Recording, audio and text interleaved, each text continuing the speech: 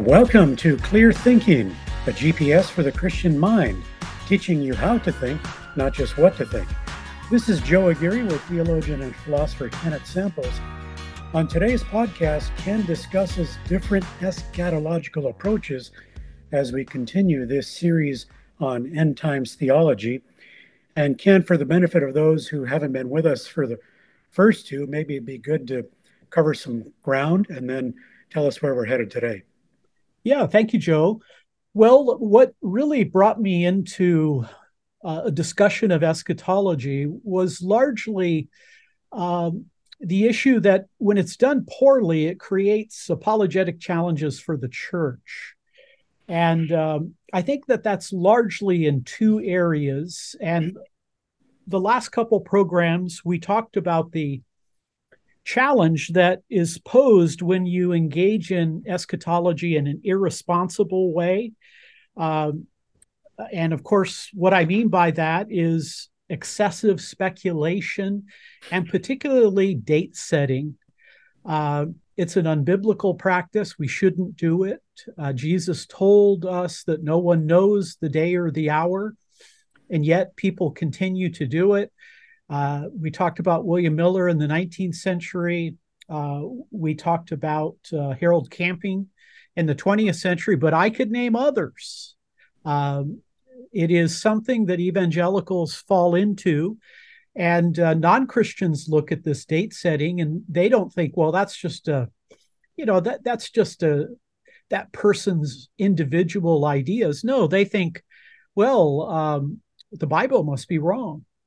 So if you do theology badly, and eschatology is a very important branch of theology, the study of the end times or last days, eschatos is the Greek word for last, you can get into problems. I think another area, Joe, that stands out to me that we're doing it badly is when it becomes increasingly divisive. And last time we talked a little bit about that topic, that, evangelical Christians clash over these issues. And I think there's a couple points that we talked about last time that are relevant to this. Many evangelical Christians have not studied the field, and therefore they're not aware that Christendom is divided over things like the millennium, issues like the rapture, the tribulation period. So Christianity didn't begin in the 20th or 21st century. Christians have been thinking about these issues, and some of the great Christian thinkers, Augustine was very interested in eschatology, but other thinkers, Luther, Calvin, Wesley, have wrote about these. So I think that we should study the field. And I think when you do study the field, at least when I did, I quickly came to realize that maybe I should hold my views tentatively. It's a difficult issue. We're going to talk about some of the difficulties that go into interpreting properly the eschatological issues. But I think maybe we should hold our views a bit more tentatively. That doesn't mean you don't affirm truth, but it means that you affirm truth, but you also recognize the importance of unity and charity. The Apostle Paul brings us all up short when he says, look, you could understand all mysteries and have all knowledge, but if you're not loving, you're nothing. And wow, that's a shot, in the chest to tell us that we need to conduct ourselves in a particular way. So I think when eschatology is done poorly, it creates apologetic challenges. Date setting would be a big one. Being divisive would be another one. And this is where I want to begin our program now. Inevitably, non-Christians observe how Christians understand and explain the faith. I was reading an article by one atheist. He happened to be a former Christian, so he went through a process of deconversion. And one of the objections that he had to Christianity was he thought God really didn't do a very good job of explaining what Christians should believe. So Christians have all kinds of different beliefs, and a God that was rational, a God that we could take seriously, he could have given additional information and resolved all these issues. Well, I want to say two things to that. I want to say, number one, there is a mere Christian eschatology. And that idea, I think, is often lost on both Christians and non-Christians. We talked about that, the second coming. All Christians affirm that, conservative, theological oriented Christendom, Catholic, Protestant, Orthodox. So a belief in the blessed hope, as Paul refers to it, the second coming, followed by the resurrection of the dead, the final judgment of humankind, and then the creation, the new creation in the eternal state. So what I would say to non-Christians who think Christians have very, very different beliefs, oftentimes those differences, there is still a core set of beliefs that they affirm. So I think that's important. And I think it's important for Christians to realize that, look, you might be an amillennialist, or you might be a postmillennialist, or a premillennialist, but you still affirm this mere Christian eschatology. So, Joe, those were some of the points we covered last time, and I think that they're very, very relevant. I go into a lot of detail on those in my little book, Christian Endgame, Careful Thinking About the End Times. So I don't tell people what to believe. I simply present, I think, what are critical ideas and offer ways of kind of thinking through them and discerning them. Wonderful. All right. Well, let's begin this program by talking about some of the challenges that come to us in the eschatological context. And so I want to talk about three major eschatological differences. Now, again, the backdrop of that is we know there is a core eschatology that we all affirm, but the Bible poses challenges. And again, skeptics come along and they say, well, why can't God write a Bible where everybody can understand it? Well, there are challenges to that. Remember, God is infinite and eternal. We are finite and temporal. God, to some extent, has to condescend. Thomas Aquinas said, all of our knowledge about God is analogical. John Calvin said, God has to speak like baby talk to us. So there are challenges. And one of the ways in which God reveals himself and great events in Scripture, sometimes he does historical accounts. Sometimes we get wisdom literature. But the Bible also has what we call apocalyptic literature. And the reason for that is, again, sometimes God is using symbols. He is kind of speaking to us in a way that we can understand. So let's talk about three of those challenges. That first one is interpreting the Bible's apocalyptic literature. That is a genre. It's contained in the Old Testament, in the book of Daniel. We find it in the last book of the New Testament, in the book of Revelation. So it is in symbolic language. That poses challenges. How do we interpret the Bible fairly, accurately, in light of different genres? How do we work through this? So hermeneutics is a very important element. It's also possible, Joe, that some of the differences we have in Christendom come down to hermeneutical issues. How do we properly interpret maybe the symbolic or metaphorical in light of maybe the more literal? And so this is kind of a difficult area. Because of these challenges, Christians have taken different approaches to the apocalyptic books. I'll explain these a little bit later, but some people adopt a preterist view.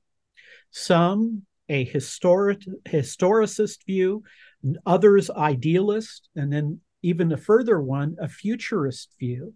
So Christian divisions about these issues have also to do with that fundamental issue of how do we understand the Bible rightly and appropriately.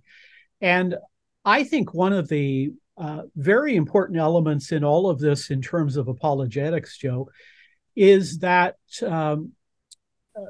Christians Christians need to be theologians. Mm-hmm. Every Christian should have a basic knowledge of theological principles. And right at the very start of that is biblical theology. And a part of biblical theology is understanding how we approach Scripture, how we understand it in context, and things of that nature. And so I think one of the best examples we can have toward non-Christians is in being careful about how we handle Scripture. Yeah. But again, that takes some time. Yeah. As you're talking there, it occurs to me that one of the things you emphasize over and over on this podcast, you've been talking about it for many years now, is the idea that we are tied to a historic Christian faith. It's not just good thinkers that are contemporary or that go back 100 years or less. In fact, I think you've joked before that people consider C.S. Lewis to be back then. But all of this to say that it would be wise to see what the church has wrestled with. And they have talked about, they have struggled with these issues. So just a point of emphasis that you've talked about this before, and it would behoove us to take into account what other people have said in the past. You know, theology, again, I think two mistakes you can make. You alluded to the first one, and that is it's very easy to view Christianity merely as your personal relationship with God. Now, I don't want to fault that. God changes people's lives. I've met people who were addicted to drugs. I've met people who were trapped in all kinds of difficulties, and God's Spirit worked powerfully in their life. And so there certainly is the experience of our relationship with God. But Christianity is also a worldwide movement that has been around for 2,000 years. And you're right. I mean, some of the great Christian thinkers, Catholic, Protestant, Orthodox, have had a lot of thought about this. And many of the issues that we face today were faced before. C.S. Lewis talks about chronological snobbery. That's the tendency to think that our time is superior to times in the past. I know when in working with our science colleagues, with Fuzz, with Hugh, with Jeff, there's often the emphasis on the cutting edge. What is the last word, the most recent word?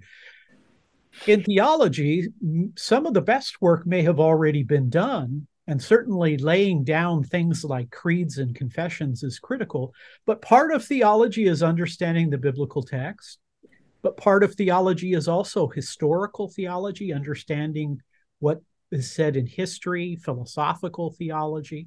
So these are important. Now, again, part of the challenge is human language, God revealing himself. And so when people express kind of impatience, well, why couldn't God give us a Bible where there's less differences? I think if he had, they would fault us for being cultists who all walk in lockstep. I don't know that any view will ever please the skeptic. But obviously, when God reveals himself, and we believe that he has in Scripture, it is an infinite, eternal God revealing himself. And so we have to work at it. And Joe, I don't think that differences in teaching is always a bad thing. I personally think the Protestant Reformation improved Roman Catholicism. Now, some of my Catholic friends and colleagues, they probably would differ with that statement. But I would say, hey, look, I mean, even the counter Reformation, which was the Catholic response to the Protestant Reformation, I think it did improve. And I certainly think that the Western Church has learn from the Eastern Church. I think that even within Protestantism, we're going to talk a little later about covenant theology and dispensational theology. I think there have been benefits from those ways of thinking coming together. So I thought Hugh Ross had a very good point, and that is that differences are not always bad. They challenge us, they can work on us. Of course, we can handle it poorly and become very divisive. But again, we come back to those 3 points: truth, unity, and charity. So symbolic literature in and of itself is challenging. How do we interpret it in light of the literal text?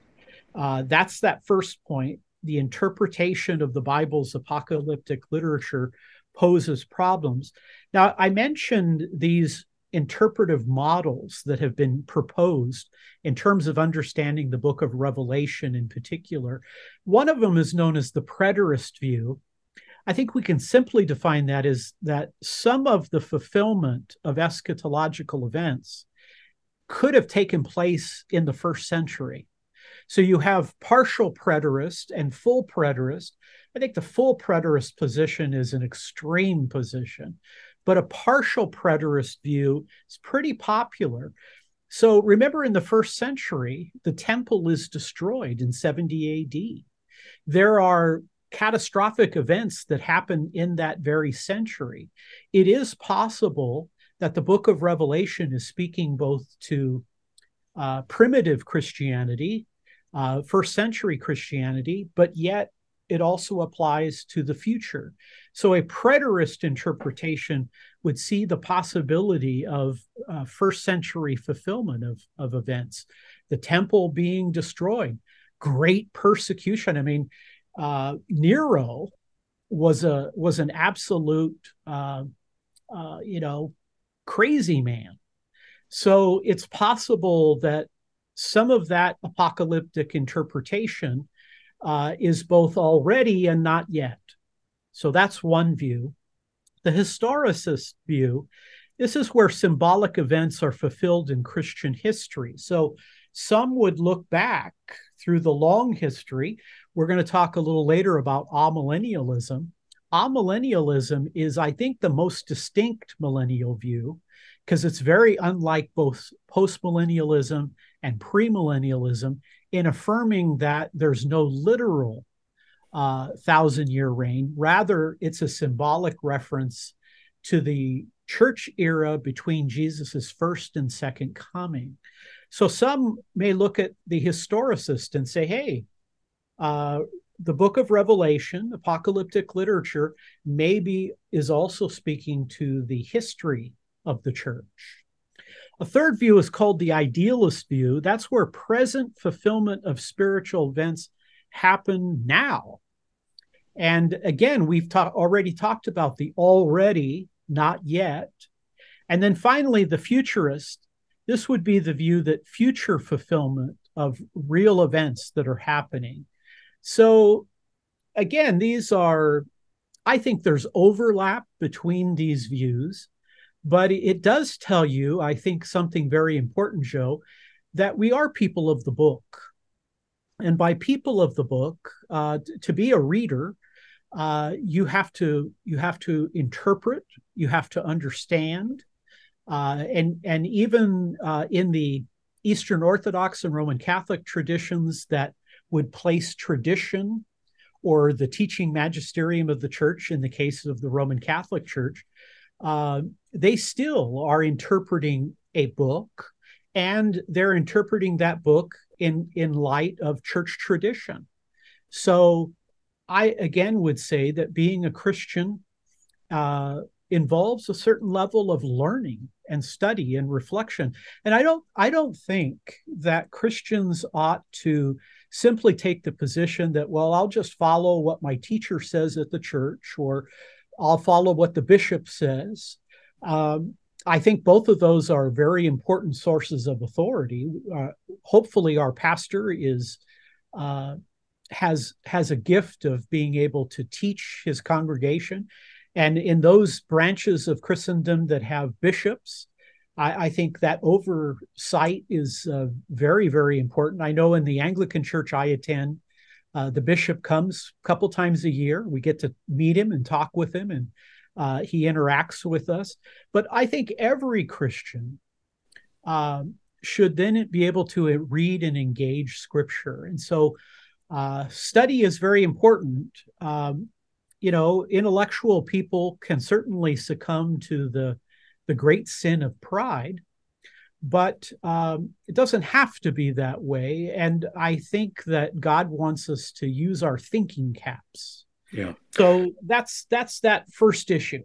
Yeah. Ken, for somebody who is not familiar with these views, but yet they would hold to something like the Apostles' Creed, where Jesus is going to return and judge the living and the dead, I wonder if you might encourage that person a little bit who's hearing this for the first time and wondering, well, which of these are all of these okay in Ken's mere Christian eschatology, or is one better? And I know you're not trying to tell people what view to hold, but just kind of in general, for someone who might not be familiar but is wondering, where do I stand on this if I believe Jesus is returning, but I haven't figured all this out? I think that's a great question, and you play a very critical role of bringing those questions that maybe a layperson would ask. The reason I wrote that little book, Christian Endgame, is I have long thought that there is a need for what I would call a clear, careful, and objective primer, an introduction. And the reason I wrote it the way I did, and it's part of a culture that you and I and Dave, I think to some degree, have developed in our long podcast history. And that is not telling people what to believe, but helping them have the equipment, the toolbox. I really do encourage people to get a hold of my book, not because I want to sell the books, although when you write a good book, I don't think there's anything to feel bad about wanting it to sell or wanting people to draw attention to it. But what I really do like about the book is I think it is a place to begin. I talk about some of these issues, like what are the pitfalls you want to avoid. You don't want to engage in date setting. You want to be very careful about being overly divisive. I'm trying to offer ways that you can evaluate these. And again, I don't think the Bible ever intended us to view eschatology in terms of speculation. I think much a greater emphasis in Scripture is that it's for us to live a holy life. It's for us to recognize we are vulnerable, we are limited, we're mortal creatures. I think biblical eschatology is to encourage hope, give you a reason for seeing that, hey, maybe things aren't looking very good right now. And there have been many times in church history where Christians have faced persecution and difficulty, but eschatology is there to tell you that God is sovereign and it is his kingdom. So I don't necessarily think all people are going to look at apocalyptic literature and have to decide between a preterist or a historicist or idealist or futurist. But I think you could read my little book. That would then lead you to, I think, be able to ask the appropriate questions. And again, what I do is on controversial issues, I offer what I think are the strongest points and what I think are the weaknesses, because I think all the views have challenges. So I'm hoping more people will read that little book, because I wrote it really as a teacher. And I think that's something that we need in our churches today in the evangelical Protestant movement. George Barna, one of the great Christian pollists out there, he has said that only a small percentage of people seem to hold a biblical worldview. And I don't think that's getting any better. So those would be some of the things that I would encourage our layperson Uh, Again, I like to write, but I like to write in a way that maybe I can reach a spectrum of people who are new to the faith, people who have maybe a long time association with the faith. Okay, that second, I'm talking about three major eschatological differences. The first one is the challenge of apocalyptic symbolism. The second one is, Joe, the relationship between Israel and the church. And I think that this is a big challenge. I think one of the biggest challenges in interpreting and understanding the Bible is, how do I come to appreciate and understand how the Old and New Testaments work together? And when it's applied to eschatology, then the question is, well, wait a second, the Hebrew Bible, Yahweh's people were the Jews. Jesus came. Some of the Jews embraced the Messiah, Jesus. As the church developed in the book of Acts, the Christian movement grew to include Gentiles. And of course, now Christianity is a cosmopolitan, it is an international faith. People of all ethnicities, groups of people. It is growing in Africa, it's growing in Asia. Christianity may be declining, however, in Europe and North America. But this question of, okay, if the cradle of Christianity was Judaism, if the source of the New Testament is found in the Old Testament, how do we approach that difference? And again, I think this is seen in the schools in evangelical Protestantism. If you hold a dispensational view, which I'll define in a few minutes, they have a real sensitivity to how the church in Israel are to relate. Then if you hold a covenantal view, well, wait a second, there is some application of the things that were applied to Israel in the Old Testament are applied to the church in the New Testament. And so this issue is a debated one.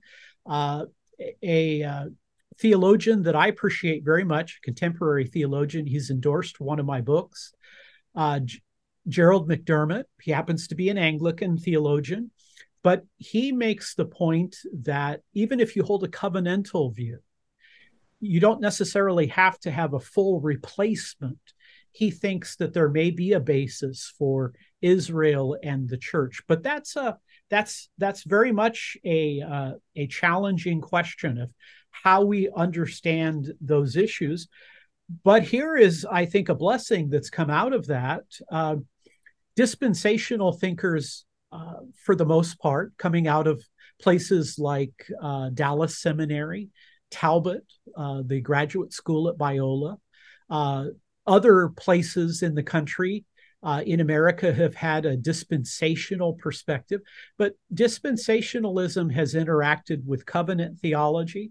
Lots of Reformed, Lutheran, Anglicans hold more of a covenantal view. Well, what I think is a very positive element is that you have what we now call progressive dispensationalism. That dispensationalism has evolved, has had more interaction. This is that point I'm making earlier, that differences are not always bad. We learn from each other. We can learn to appreciate one another. And so people like Robert Saucy, who was a Christian writer, taught at Talbot School of Theology for 50 years. Remember that Biola, a school both you and I, Joe, both graduated from, was known as the Bible Institute of Los Angeles. Well, it's grown a lot in 100 years. It has become really a robust liberal arts university with various graduate schools. So you have now progressive dispensationalism, and they're holding on to certain dispensational ideas, but they've developed in light of, kind of covenantal issues. So that second issue, Number one is, how do we interpret the symbolic language of the apocalyptic literature? Number two, how do we make sense of Israel and the church? And again, that isn't always an easy thing. I don't think we should think of the church has completely replaced Israel, but I think we have to take hold of the idea that there has been a rejection on the part of, by and large, the Jewish people, although I'm greatly excited how many Messianic Jews have come to faith. But they're also very sensitive to these issues. Hey, I held a Jewish faith.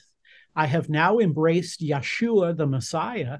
How do I then make sense of the Old and New Testaments? And so that's a challenge. And I think we want to be sophisticated and careful, especially in light of non-Christians.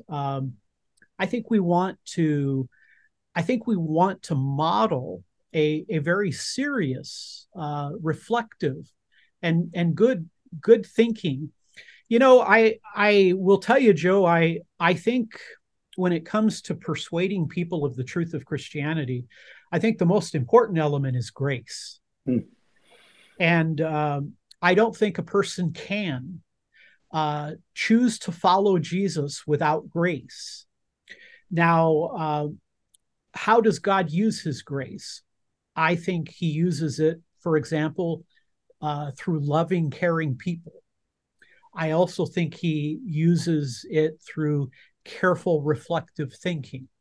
All of those are very important elements. And so how we model our differences, along with, being loving. I was on Twitter just a couple of days ago, and a guy said on Twitter, he said that love your neighbor is not the gospel. So I wrote a response and said, well, I think Ephesians 2:8-10 reflects the gospel. We're saved by grace through faith in Christ, not by works, but saving grace motivates us to live a life of faith and love, and that involves loving your neighbor. So, I think that how we handle these issues has a lot to do with how people are influenced. I like to say, I want a hard head and a soft heart. I want a sophisticated mind and a compassionate heart. Okay, Joe, let's look at the third major eschatological difference. And now it relates to the question of the millennium. So a very challenging, critical area of theology is the millennium. How do we understand the millennium? It comes in Revelation 20, and I'll read it in just a few minutes, but it refers to the 1,000-year reign of Christ. And Christians have taken differing understanding of this issue. And of course, it's not just the millennium. It's how the millennium relates to the second coming. It's how the millennium relates to issue like the rapture, the tribulation period. All of those issues come together as a type of package. Now, I want to go back to a point that I made in some of the previous shows, and I think it will be good for us as we move forward. Again, I want to remind everybody of thinking of Christianity as a worldview. One way of thinking of the Christian worldview as 4 successive events. It's not the only way of thinking of the Christian worldview, but I think it's an important one, and I think it's a helpful one, that the message of Christianity, God's revelation, involves first creation, then fall, then redemption, then consummation. Now, think about this. That idea of fall, I was reading, there's a particular atheist I've followed for some time. He is a very sharp cookie. He knows how to marshal evidence. He knows how to communicate a naturalistic worldview. I want to do a show on that topic later, so I'm not going to go into a lot of details now. But interestingly, Joe, he said he thought the best argument for Christianity was original sin. Hmm. He says, I'm not all that persuaded. I don't know that any of the arguments for God really work. But when Christians talk about original sin, that hits home.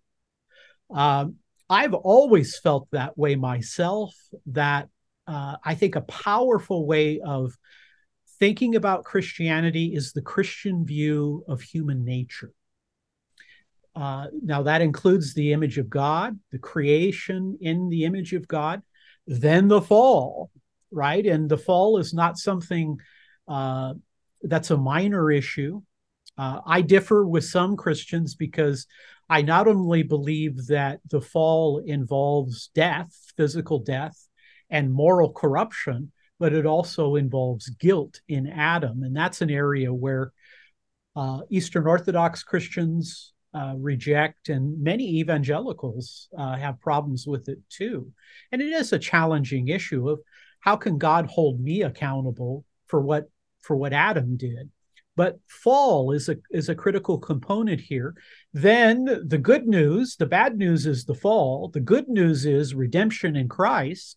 God loves us enough to send his very own son, Yahweh in human flesh, becomes our savior. But then there's that consummation. And now here's my point.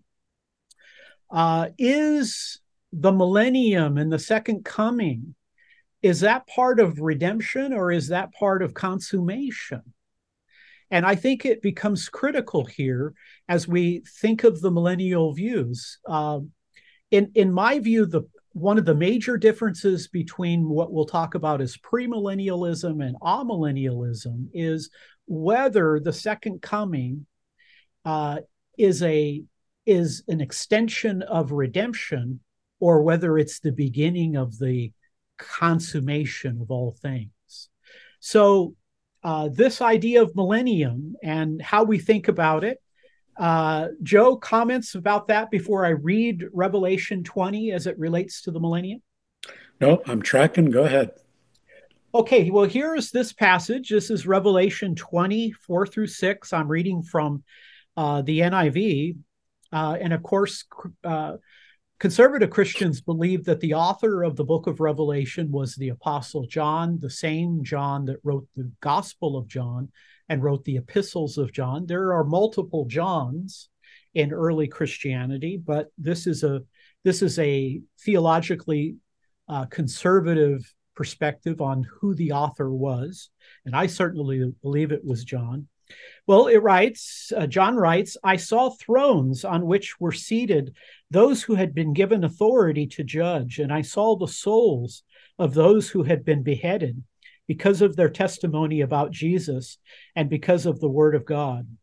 They had not worshiped the beast or its image and had not received its mark on their foreheads or their hands. They came to life and reigned with Christ 1,000 years. The rest of the dead did not come to life until the 1,000 years were ended. This is the first resurrection. Blessed and holy are those who share in the first resurrection. The second death has had no power over them, but they will be priests of God and of Christ and will reign with him for 1,000 years. Now that's an extraordinary passage. Again, I think it's so important to think of eschatology as a sense of hope and purpose.